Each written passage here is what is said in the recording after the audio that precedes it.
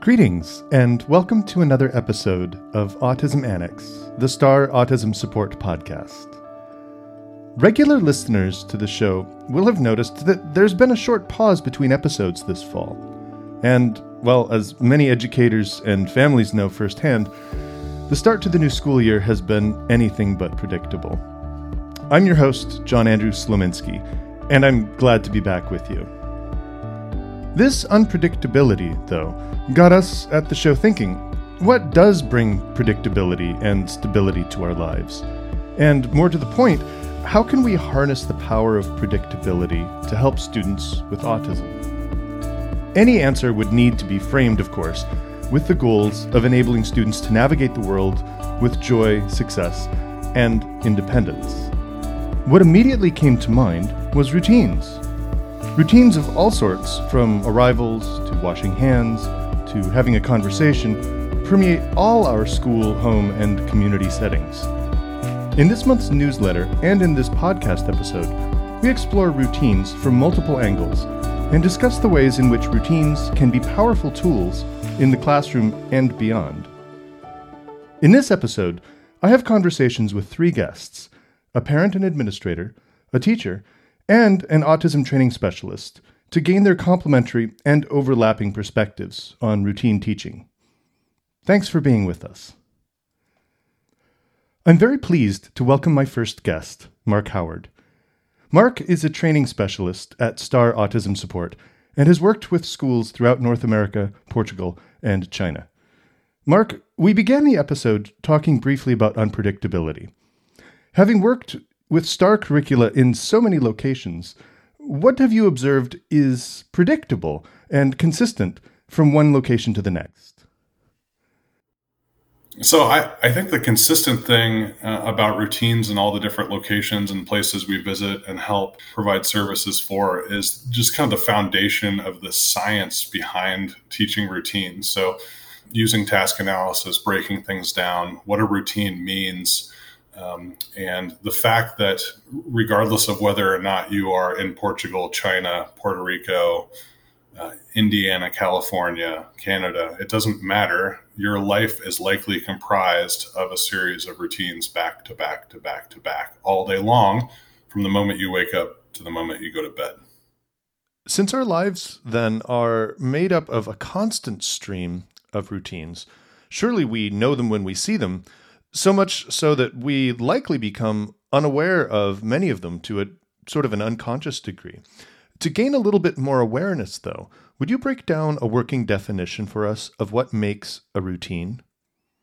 You kind of hit the nail on the head there. A routine is exactly what it sounds like. And it really, if you're going to break it down and define it, a routine is any activity that occurs at a predictable time with a kind of a regular set of steps. And if you think about, again, going back to that adult life analogy, really it's you do a series of routines every day, kind of at the same time, usually doing the same thing. And that might include brushing teeth, cooking, washing the dishes, driving to work, and so on and so forth. So each of those is a series of events, basically a chain of behaviors that happen that constitute a bigger idea, which is the routine of, hand washing or brushing teeth or getting in an argument with somebody. Those are all things that have a predictable set of steps that happen each time. The STAR curriculum, for instance, teaches routines very explicitly. How does this approach benefit students in the long run? Well, that's a great question. I think the biggest reason to kind of explicitly teach routines is to really promote independence and self-management. When I work with younger students, whether they're in high school or elementary school or even PK, I try to kind of imagine them as 25-year-olds having a job and a social life and a home life and a family, kind of living an independent adult life. And it helps to do that because that's going to help me teach independence now while they're still younger for these routines so that they have an opportunity to be more independent as they're older. And there are a lot of other reasons to teach routines too explicitly. Predictability can be beneficial for all of us. We all feel better when we know it's going to happen next. So decreasing anxiety for students by explicitly teaching routines is really critical. And then, it also it gives the opportunity for students to generalize and practice skills that they learned in social and academic instruction. Now, admittedly, there's a risk of overgeneralizing here. So with that risk in mind, I still would wonder, how can routines be especially helpful? Routines can be specifically helpful in that we are teaching that independence. We are providing a pathway towards more successful communication and social interactions, which can be a challenge for many people. And then it also has some built-in and collateral things that happen when you teach routines to kids with autism and other developmental disabilities. And that's the increased use of visual supports, for example. Kids with autism frequently benefit from the use of visual supports. And if you're doing routines and you're doing them well and you're implementing those in your classroom or in other settings, then you're likely using visual supports, which will help kids and students with autism. Mark, as an experienced instructor, can you speak to the ways in which you determine what routines to teach a student and when? Sure. I think the ultimate thing to think about, and just like anything that we do, is to meet people where they are. And in the classroom, what that might look like when you're picking a routine to teach would be looking at an assessment or data. Where are the students' challenges? Where are their needs? Where are their strengths? Picking routines based on that. And if I'm a teacher, that's going to be one of the first things that I do. I'm going to look at an assessment and determine kind of where the next step is. Have you mastered the arrival routine? Do we need to make that a little bit more complicated and challenging for you? Have you, does your IEP say that you need to work on hand washing at a certain level of independence? Have the parents expressed that there's a routine that a kid could do better at home? Maybe mom and dad or grandma, grandpa, whoever the caregiver is, says to the teacher or any of us, hey, we really want our son or daughter to be part of a family game night or to have a chore as part of the family. So that's where it's all about meeting with the kids where they are. There isn't a great perfect formula. It's all data. Sometimes that data is from an assessment, and sometimes the data are from parents and caregivers saying this is what we'd like our kid to focus on. There are so many techniques to use really effectively in the classroom, including pivotal response treatment and discrete trial instruction. So what are some of the risks of leaving routines in the dust? Again, the risks are going to depend on the kiddo and the student or the young adult. It depends on what we're working on, but the risks can be many. The ones that worry me kind of on a regular basis and keep me up at night when I'm thinking about routines is if we're not teaching routines or giving any focus to routines in our classroom instruction or our daily lives, there's a real risk of kids becoming prompt dependent or what we call learned helplessness, where students are basically dependent on other people to the point where they don't need to be. Now, we all are dependent on other people for things in our lives, and I'm not saying that that's a bad thing. But what I'm saying is if you're not teaching routines and there's unnecessarily learned helplessness, that can be really dangerous because kids can become so dependent on other people that they can't fulfill a life that they want to fulfill or reach the goals that they want to reach. You've clearly highlighted independence as a core value and hopefully a result of routine teaching. How does that independence emerge from the teaching as a student goes from, say, requiring constant prompting to being able to use skills with total independence?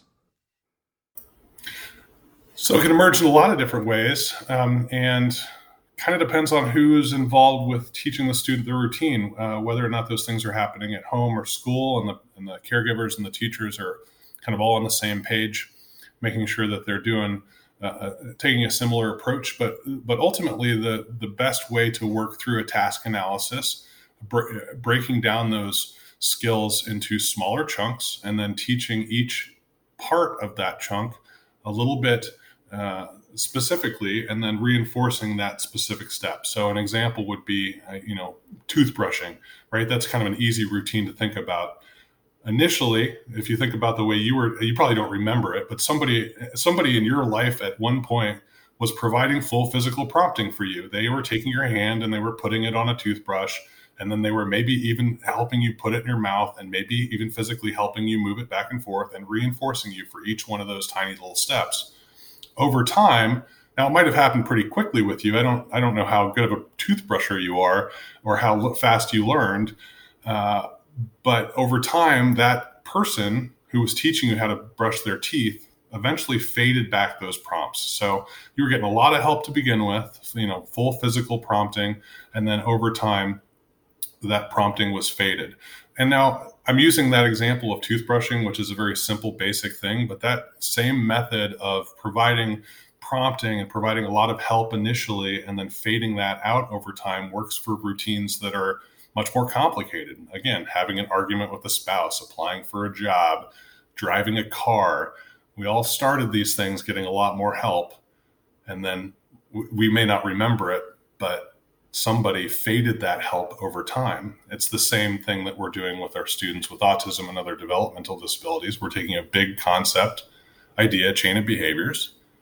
We're breaking it down into tiny chunks.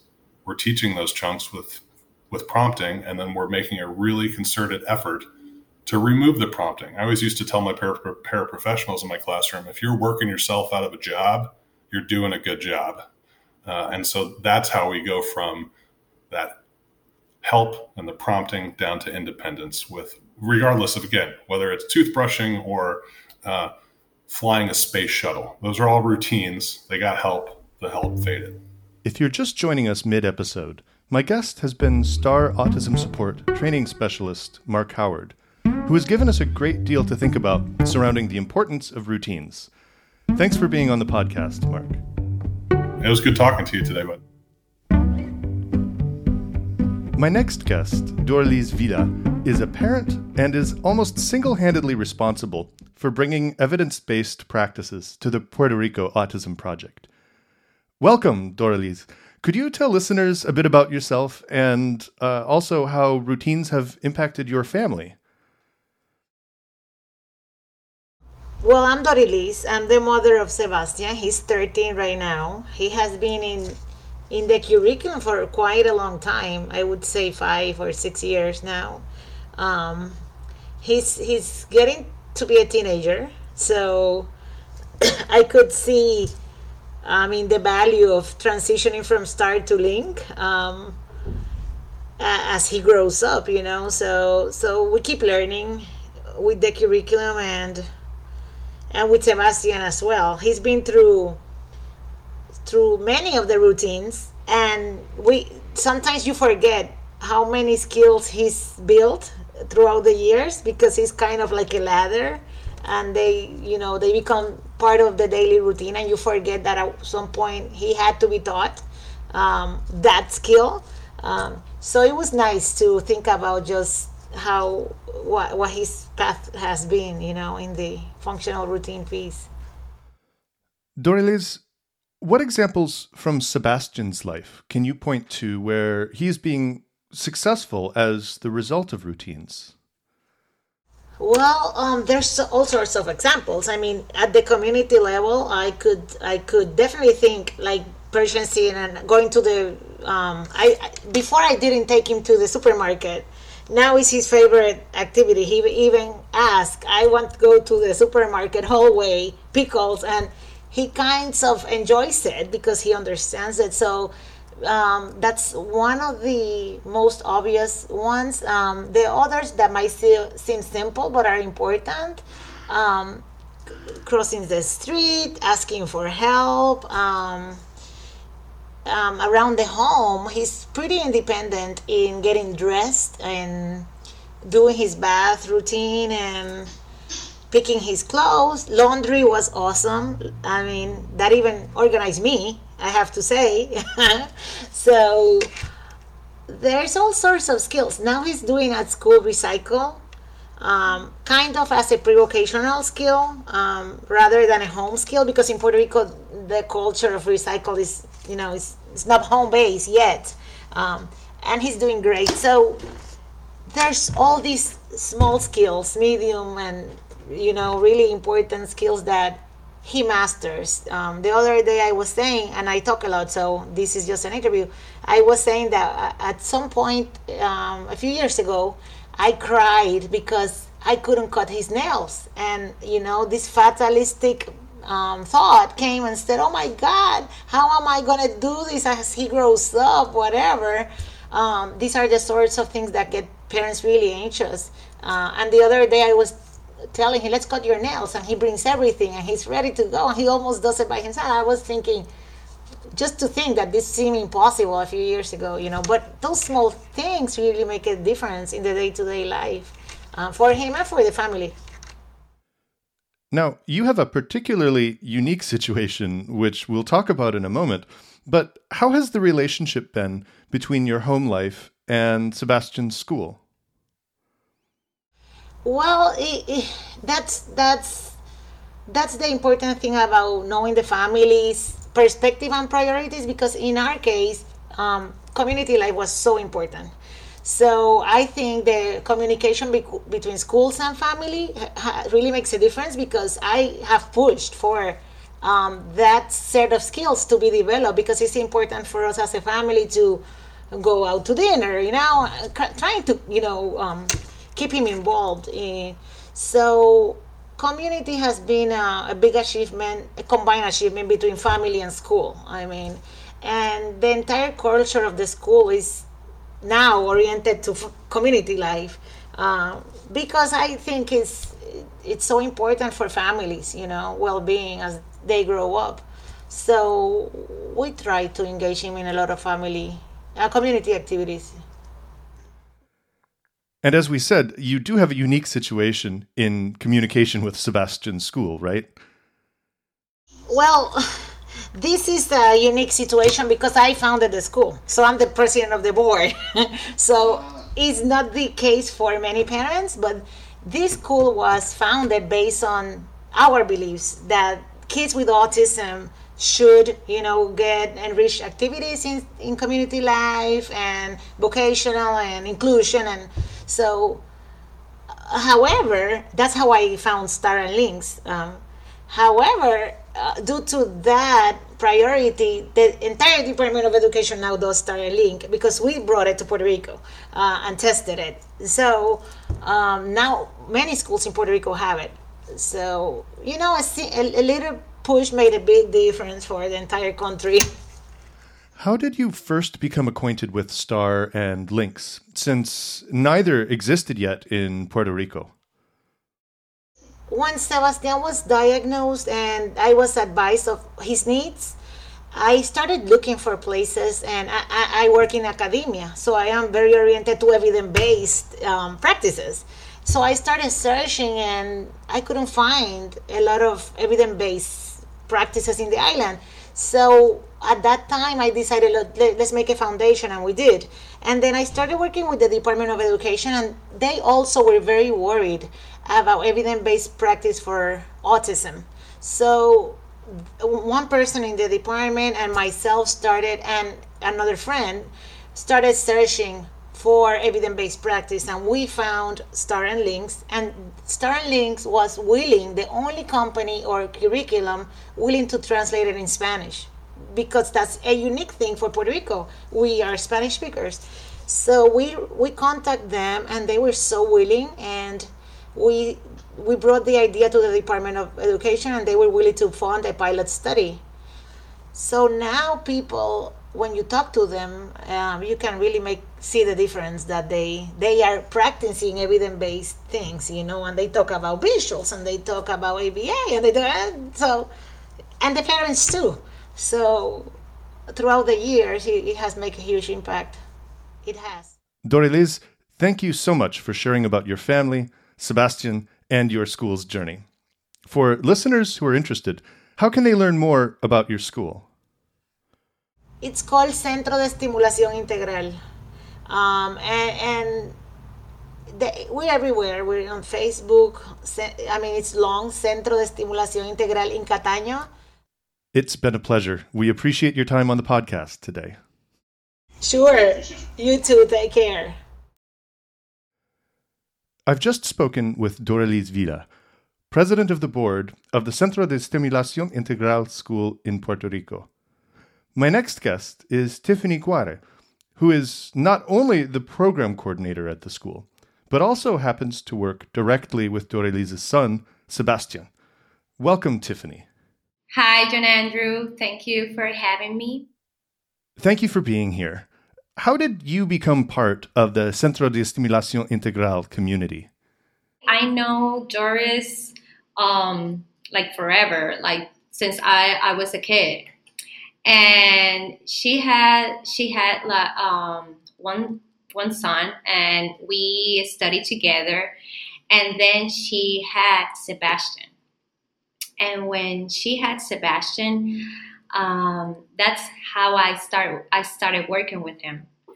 Just imagine a person with some curls and with blonde hair, and he was super cute.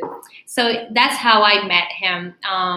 Then I knew about autism because they diagnosed Sebastian with autism, and that's how I started doing my voluntary hours with him. Now, you've observed Sebastian for a long time as his teacher. How have you seen routines be meaningful for him?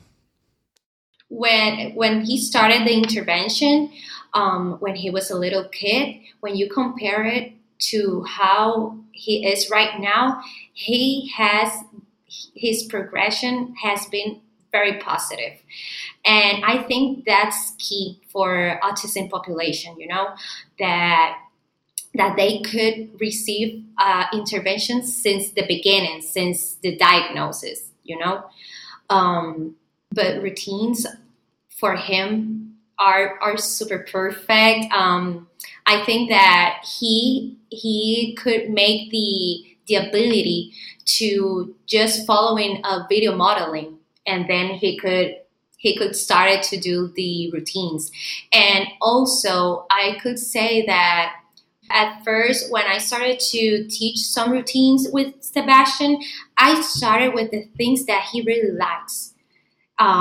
So that's how I attacked that. And I noticed that he loves to watch Netflix. And yes, he likes to watch Netflix in his iPad, but I noticed that he didn't know how to turn on the TV and put some Netflix and put his favorite movie. So I transformed that in a routine.